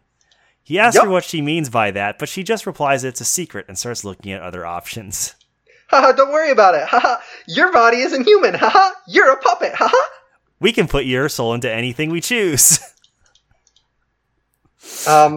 Which, like, again, that is another one of those instances of, like, hey, Ilya, why do you know this much? You're dead, aren't you? Yeah. I mean, technically, she's the one who made his body like that, even before she died for good, but yeah. Also, like, death is maybe a strong word for what happened to her. Yeah, she ascended to, like, some sort of higher plane of existence. Yeah. She's just the Grail now.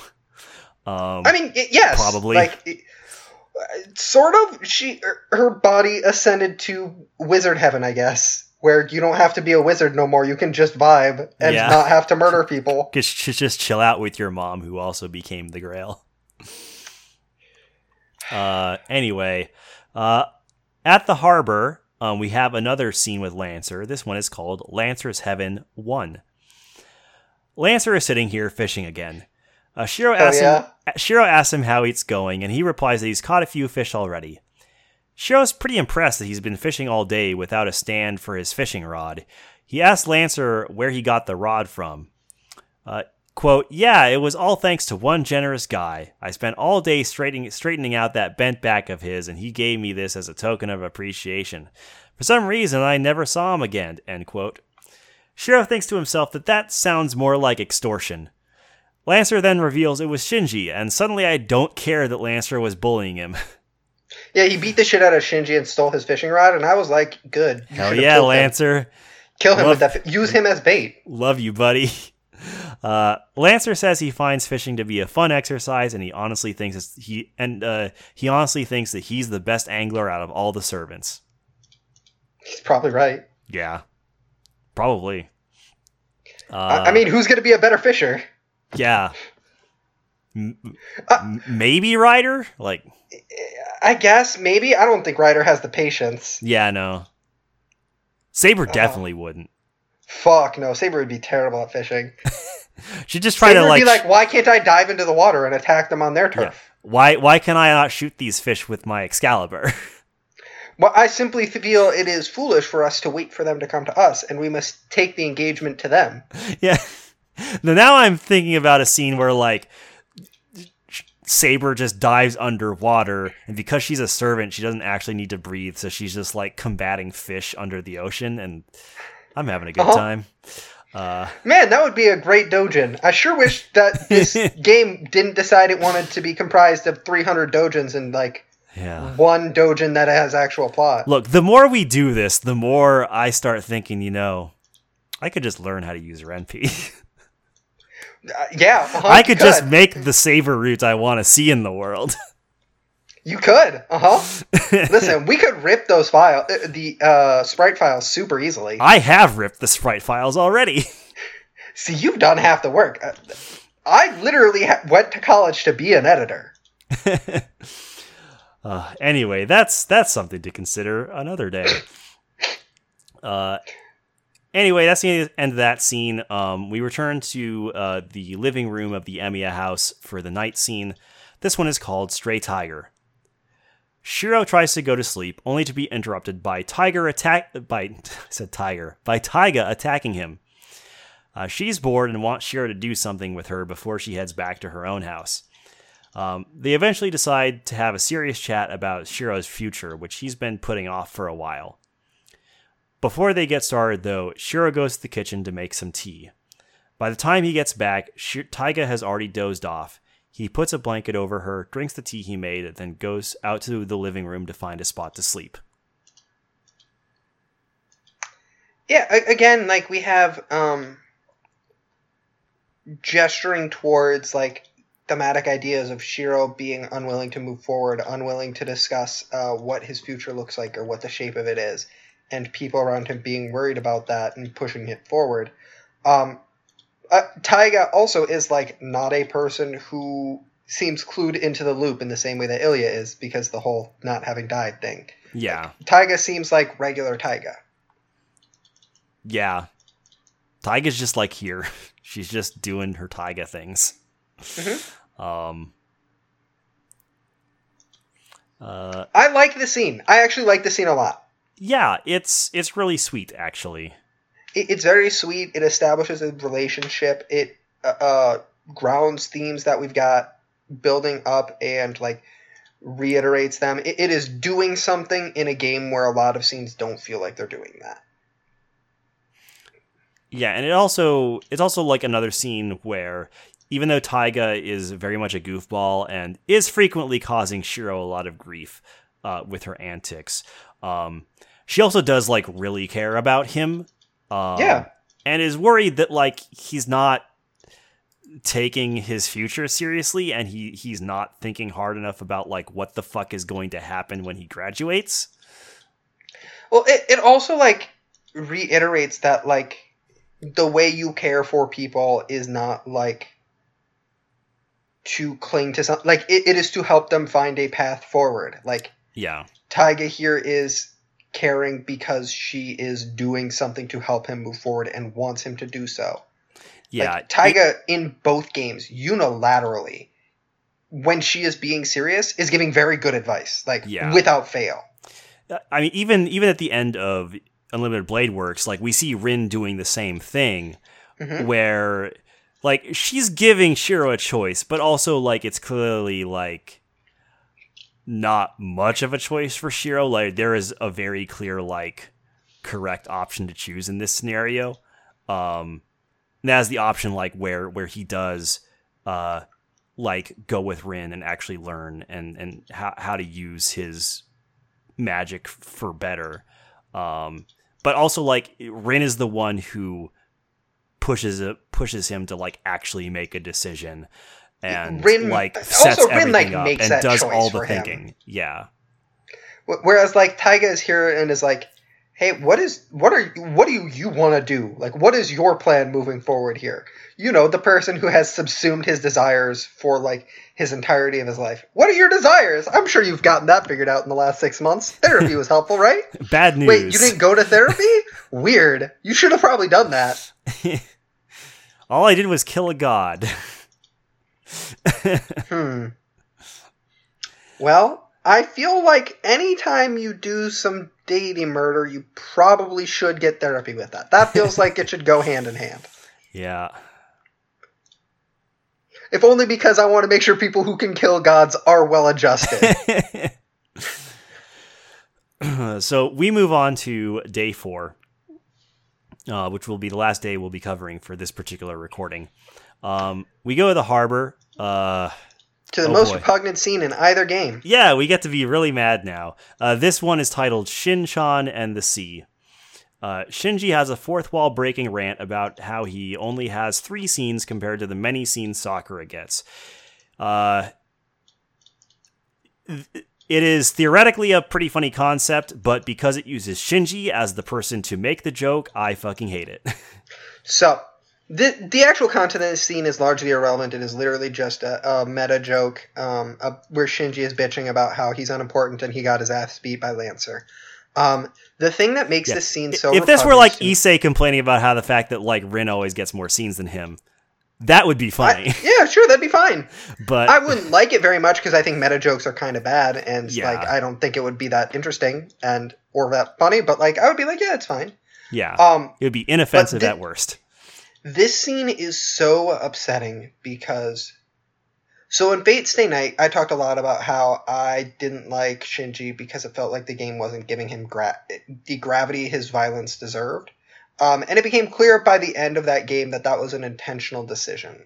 Where, like, that slow creeping, that obviousness that we can understand, but that Shiro continually chooses to ignore, is like an indicator of a significant flaw of Shiro's and something that we see come to the forefront. And that full reveal of his violence in Heaven's Feel is like an important thing.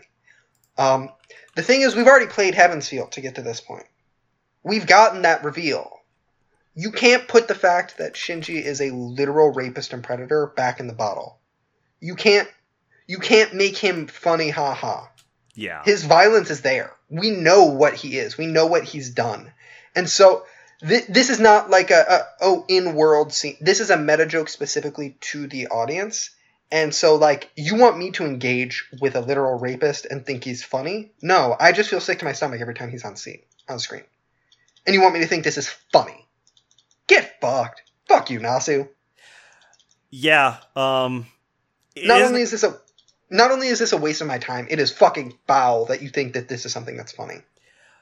Yeah, like the way that Shinji is treated past Fate Stay Night sometimes is like truly bizarre, in that it makes me wonder like if people were reading the same visual novel as I was. To the point where like, let me see if I genuinely don't know if people played Heaven's Feel. I don't think people did.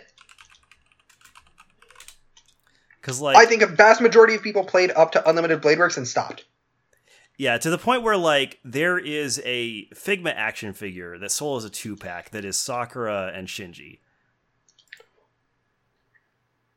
What the fuck? Yes.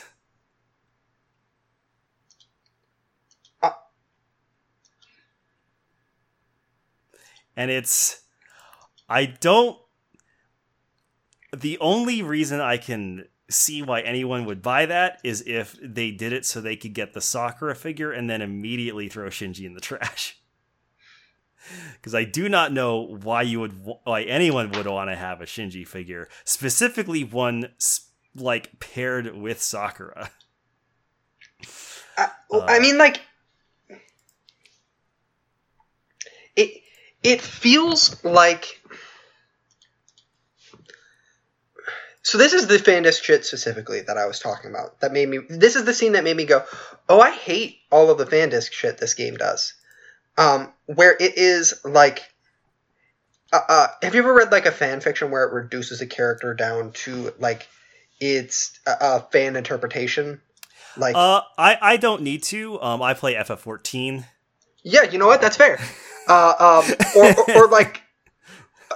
Basically interact with any fictional property on Tumblr ever. Yeah. But like it feels like that is what is happening with Shinji here, where he is being reduced down to his most marketable and fan interpretation possible. And it turns out literal rapist makes it hard for him to be a character people can interact with. Because he's a literal rapist. This fan just basically turns him into like Gary Oak from Pokemon. Yeah. And like that's fucking foul. That revisionism. So I have a lot of issues with Fate Stay Night. I haven't been subtle about that, but I have immense respect for the way Heaven's Feel, at a bare minimum, treats the violence done towards Sakura and other women as something that is inextricably monstrous and not worthy of forgiving, and not something that you have to forgive, and instead is something that is worth recompense and care after. And like Shinji doesn't get a redemption arc in that game, despite also having been an abused child, because he crossed a fucking line. There is a reason for that. The game does the work to make it clear that there is a fucking moral line. And he crossed it. And, like, to walk that back like this is so upsetting. I genuinely don't have words for how upsetting this Shinji shit is. Yeah, it's really infuriating that he's even included in this thing, and like more of the fact that he's just like made into a jokey joke character. Yes. The fact that you think I would think this is funny means you think I'm either stupid or evil, and because even in Fate Stay Night, like during the Fate and Unlimited Blade Works routes, where he for the most part was portrayed as like just a pathetic dude. He's a piece of shit, but he's not comic relief. He was still presented with like menace, right? Like it is pretty explicit. He is a menacing, monstrous piece of shit, and Shiro is actively ignoring that because it is inconvenient to acknowledge. Like, that's not what's happening here. It is literally a fourth wall breaking joke that he is speaking directly to the audience about. Yeah. Like I said, it feels like the game either thinks I'm stupid or evil, that I would think this is funny, and neither one's great. Yeah, no. All right, we're almost done with this loop. We get a scene in the seniors' hallway. This scene is called Flip Flop 2. Shiro walks through the hall and keeps getting an urge to look behind him, but not seeing anything. He is unsure of why he keeps feeling like something is following him. That's it. Once again, more hinting at stuff happening, but not actually doing anything with it. Man, I can't wait for this game to have a plot. Finally, we have the night scene where Shiro goes out for a walk with Saber. This scene is called Haunted Night. As they patrol, Saber reveals that anything with a human form has disappeared completely from Fuyuki. The voices of the hounds are sickening to Shiro, but he wants to continue searching. Saber, meanwhile, insists that they retreat, since they have no clues and Shiro is defenseless. He ignores her advice and rushes off, forcing her to follow. He doesn't just ignore her advice. He explicitly says, I believe, that you're not Saber, or something to like that effect. Or like, because that is not something Saber would say. I'm trying to remember exactly That's what you're referring to. Yes. He basically points out like Saber would not advocate for retreat. Here, let me pull Hollow Ataraxia up and see if I can get the exact quote. If you want to keep going. Yeah, sure. I'll keep going as you find that. They eventually find the girl with yellow eyes and white hair again, the beast flocking toward her. Saber is able to easily fight the beasts off, and Shiro decides to take the opportunity to chase down the mysterious girl. She doesn't even try to run and admits that she's the one who's restarted the war in this form. Quote, "If you wish to resolve it, you should catch me. However, this time it was a failure. We were not meant to meet here." End quote. She chants a magic spell, and Shiro's whole body is immediately constricted by a cloth. She explains that no human can tear the holy cloth of Magdala. She starts to say that she has no intention of killing him, but she's suddenly interrupted. Shiro hears the sound of flesh being torn apart and smells blood drifting through the air. Nobody seems to have hurt her, but there's blood trickling down her body. "How could I become possessed so quickly?" she asks herself, then turns to Shiro. "I knew it. You are..." Before finishing her thought, she wanders away. Saber frees Shiro from the cloth, and he quickly pursues the girl again. He finds her lying on the grass in agony. She tells him not to come closer, but he ignores her. As he reaches the final step, huge claws burst out of her body and penetrate Shiro, killing him.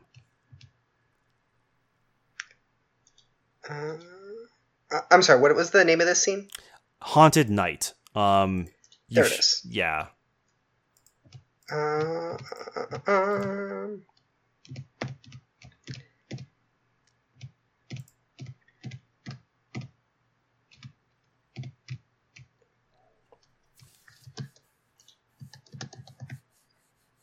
Okay. She says, "Shiro, I understand how you feel, but there are no clues. Is it not wiser to retreat?" And he says, this isn't like, in his head, he says, this isn't like Saber. I've been hearing the clues all this time, up to the point of blatancy. Let's leave home defense to Ryder. Right now I want to track these voices. Okay. And like him explicitly saying, I've been ignoring all of these clues that things aren't right the entire time. Like, this is the first direct acknowledgement we have from Shiro of like, yeah, I've been ignoring these clues. Like, the fucked up moon and everything like that.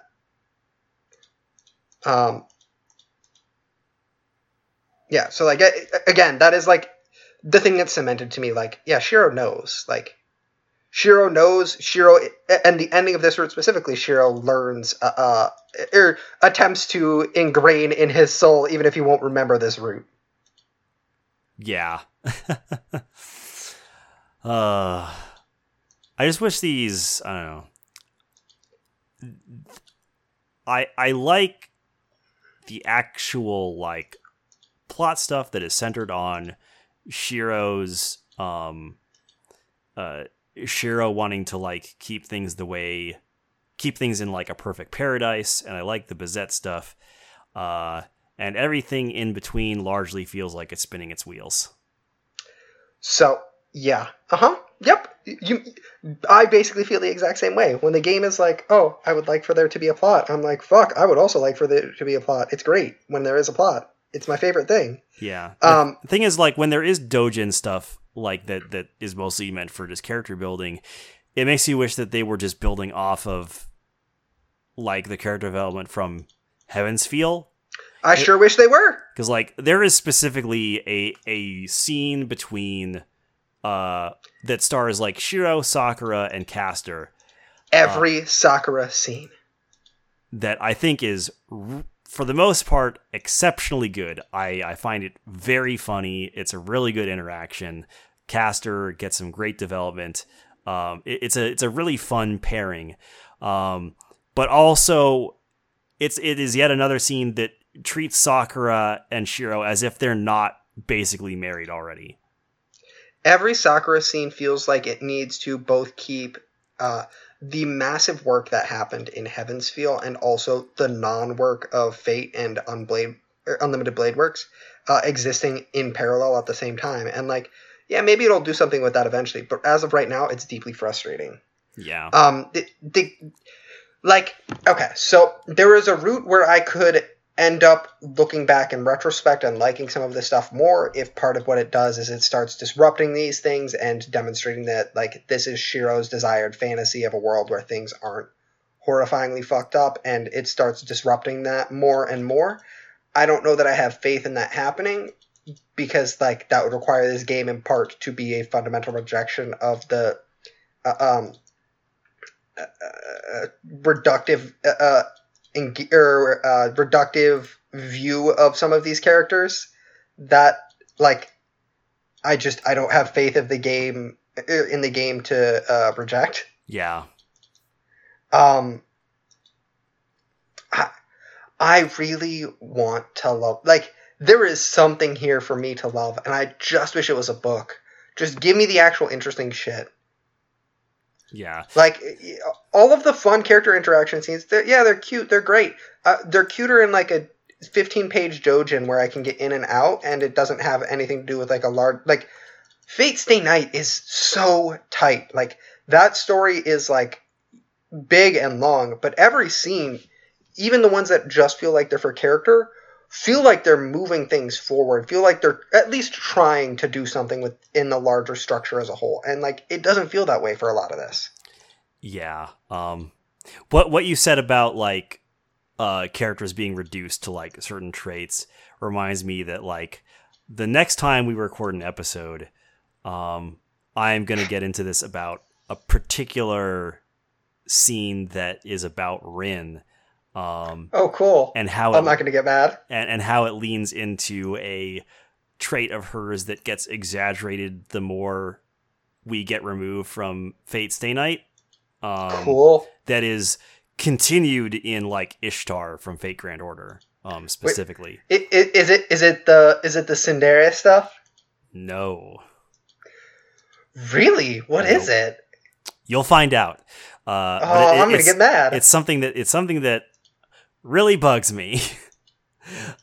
Because like I don't get how that became the specific thing it did. So yeah, I'm gonna get to have my own rant about how Rin is treated. Cool. I mean, I just sort of assume every time Rin is on screen at any point that we'll either get a rant about how good Rin is or a rant about how this game does Rin dirty, if not both.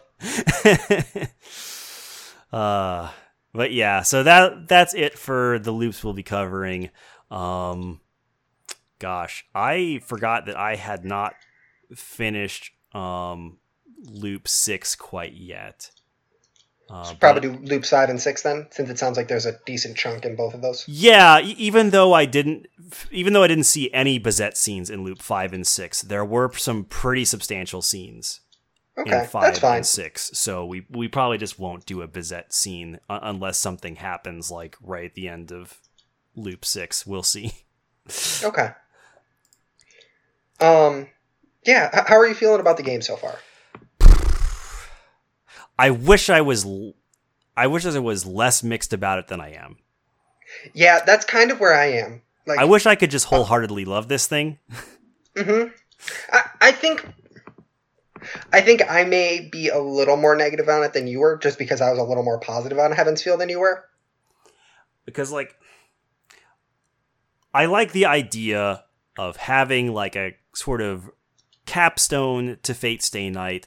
There's more about, like, revisiting the characters, giving them the chance to, like, have some interactions they normally could not have had in Fate Stay Night just due to the situation of the Grail War. Wouldn't let it make sense, really. And just sort of like a last hurrah for these characters that you love.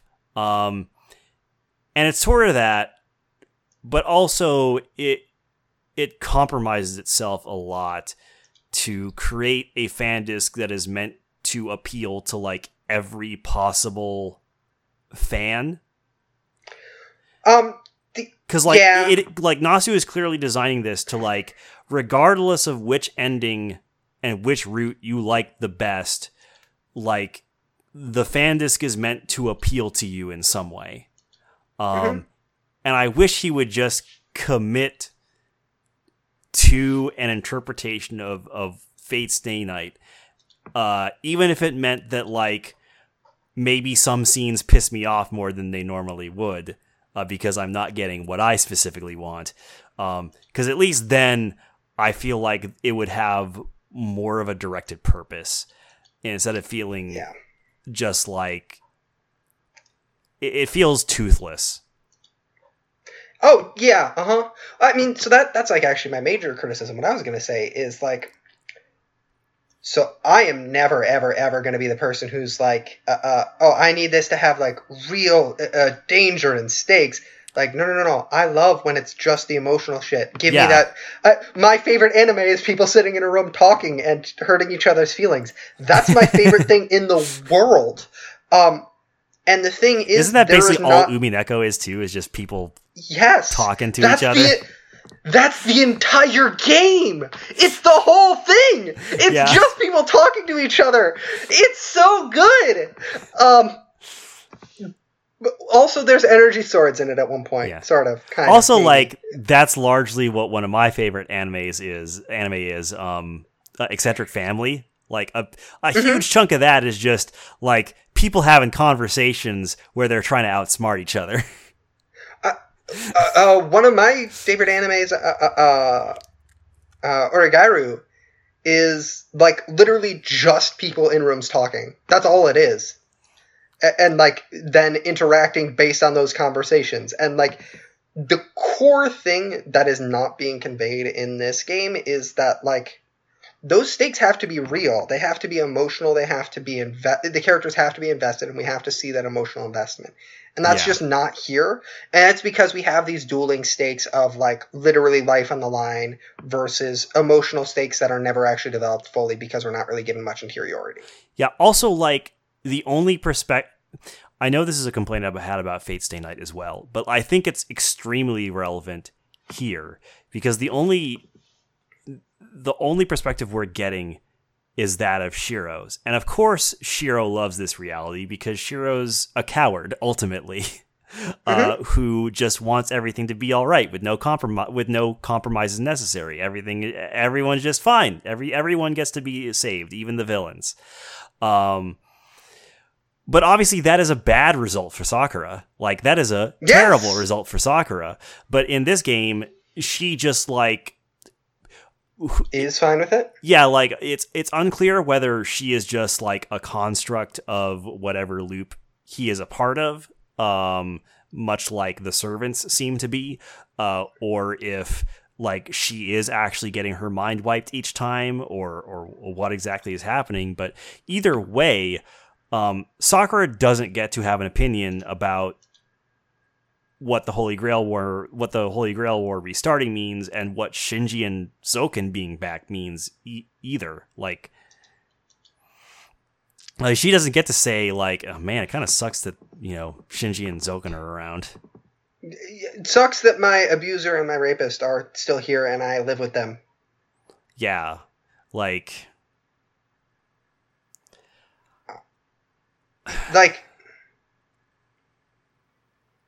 it's just it. I am willing to be wrong. I am willing to, like, you know, it happened with Fate Stay Night, so maybe it'll happen here too. Like, Heaven's Feel ended up paying off of all of the frustrations we had at the beginning of Fate Stay Night. Yeah. I don't have faith that it will happen. The game has not earned that faith from me. I hope I am wrong. I don't know if I am, though. Yeah. And, like, the thing is that even in the Fate and Unlimited Blade Works routes, like, there was enough questioning about Shiro's motives that at least we got those hints that it was building up to something. Like, even if we ended up being disappointed about Fate and UBW, like, there were the seeds there so that, like, while we were talking about them, we were saying, oh, I wonder if it's going to address it like this. And it ended up only happening in Heaven's Feel, but, like, still, there were those hints even early on in Fate. Whereas, like, we're several hours into Fate Hollow Ataraxia now. I am even more hours into it because I have to read ahead to make this work. And I'm not getting any sense at all that, like, we're gonna get people other than Shiro having an opinion about what the loop means and what this constructed reality means to them. Yeah, and, like, Heaven's Feel worked because it's entirely about the interiority of Sakura. That's what made that whole loop work. That's what made it the good one. It's all about the interiority of Sakura and about her personal, like, existence in a world where we've been primarily focusing on Shiro, and, like, the expansion that Shiro has to do of his world beyond himself and, like, beyond his own ideas into, like, taking care of others around him and accepting them as people and, like, with their own desires and flaws and faults and crimes, and, like, the ways you take care of them and the ways you help make things better is by being aware of that and collaborating and working and understanding them as people. Yeah. And, like, that's just not here. And it is so frustrating to go from Heaven's Feel, where that is the core of the arc, and lose that. Yeah, to where Sakura is just, like, the quiet girl, the shy, quiet girl who has a crush on Shiro. And has a passive-aggressive side. Even if we kept that, though, like, give us more of the back and forth between Bazett and Shiro. Give me. I mean, again, the thing I just want is for it to be a book. I don't care about choosing where I'm going. Just give me a book, man. Make a curated experience. Figure out what's important. Get an editor. Fucking Christ, edit some of the shit that doesn't matter. The fact that an editor let that second Shinji scene through is abysmal. Who the fuck thought that was acceptable? Why the fuck are you wasting my time and yours writing this, Nasu? It's a good question. Yeah, it is.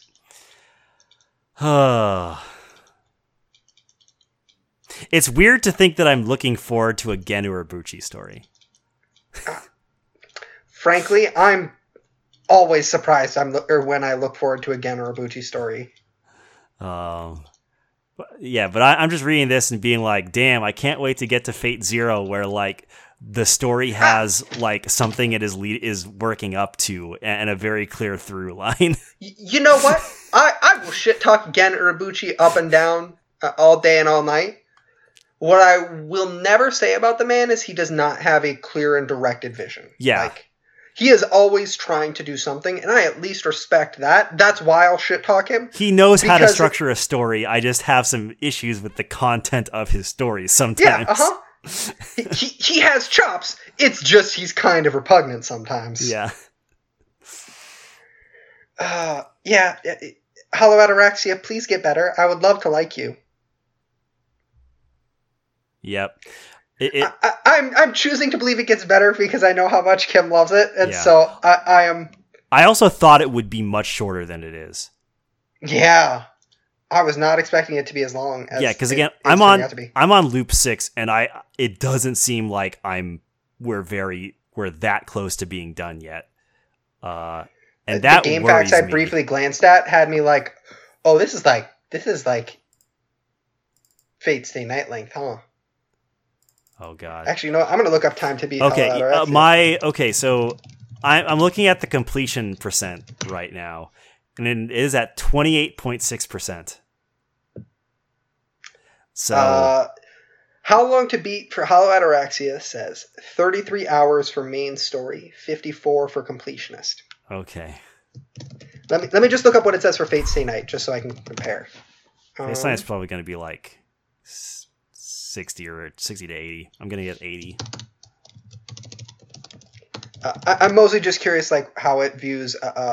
okay, so main story, it says 61 hours, and main story plus... or completionist is about 100. So, according to how long to beat, it's roughly half the length of Fate Stay Night. So, it's just Fate and Unlimited Blade Works. Yeah, uh-huh.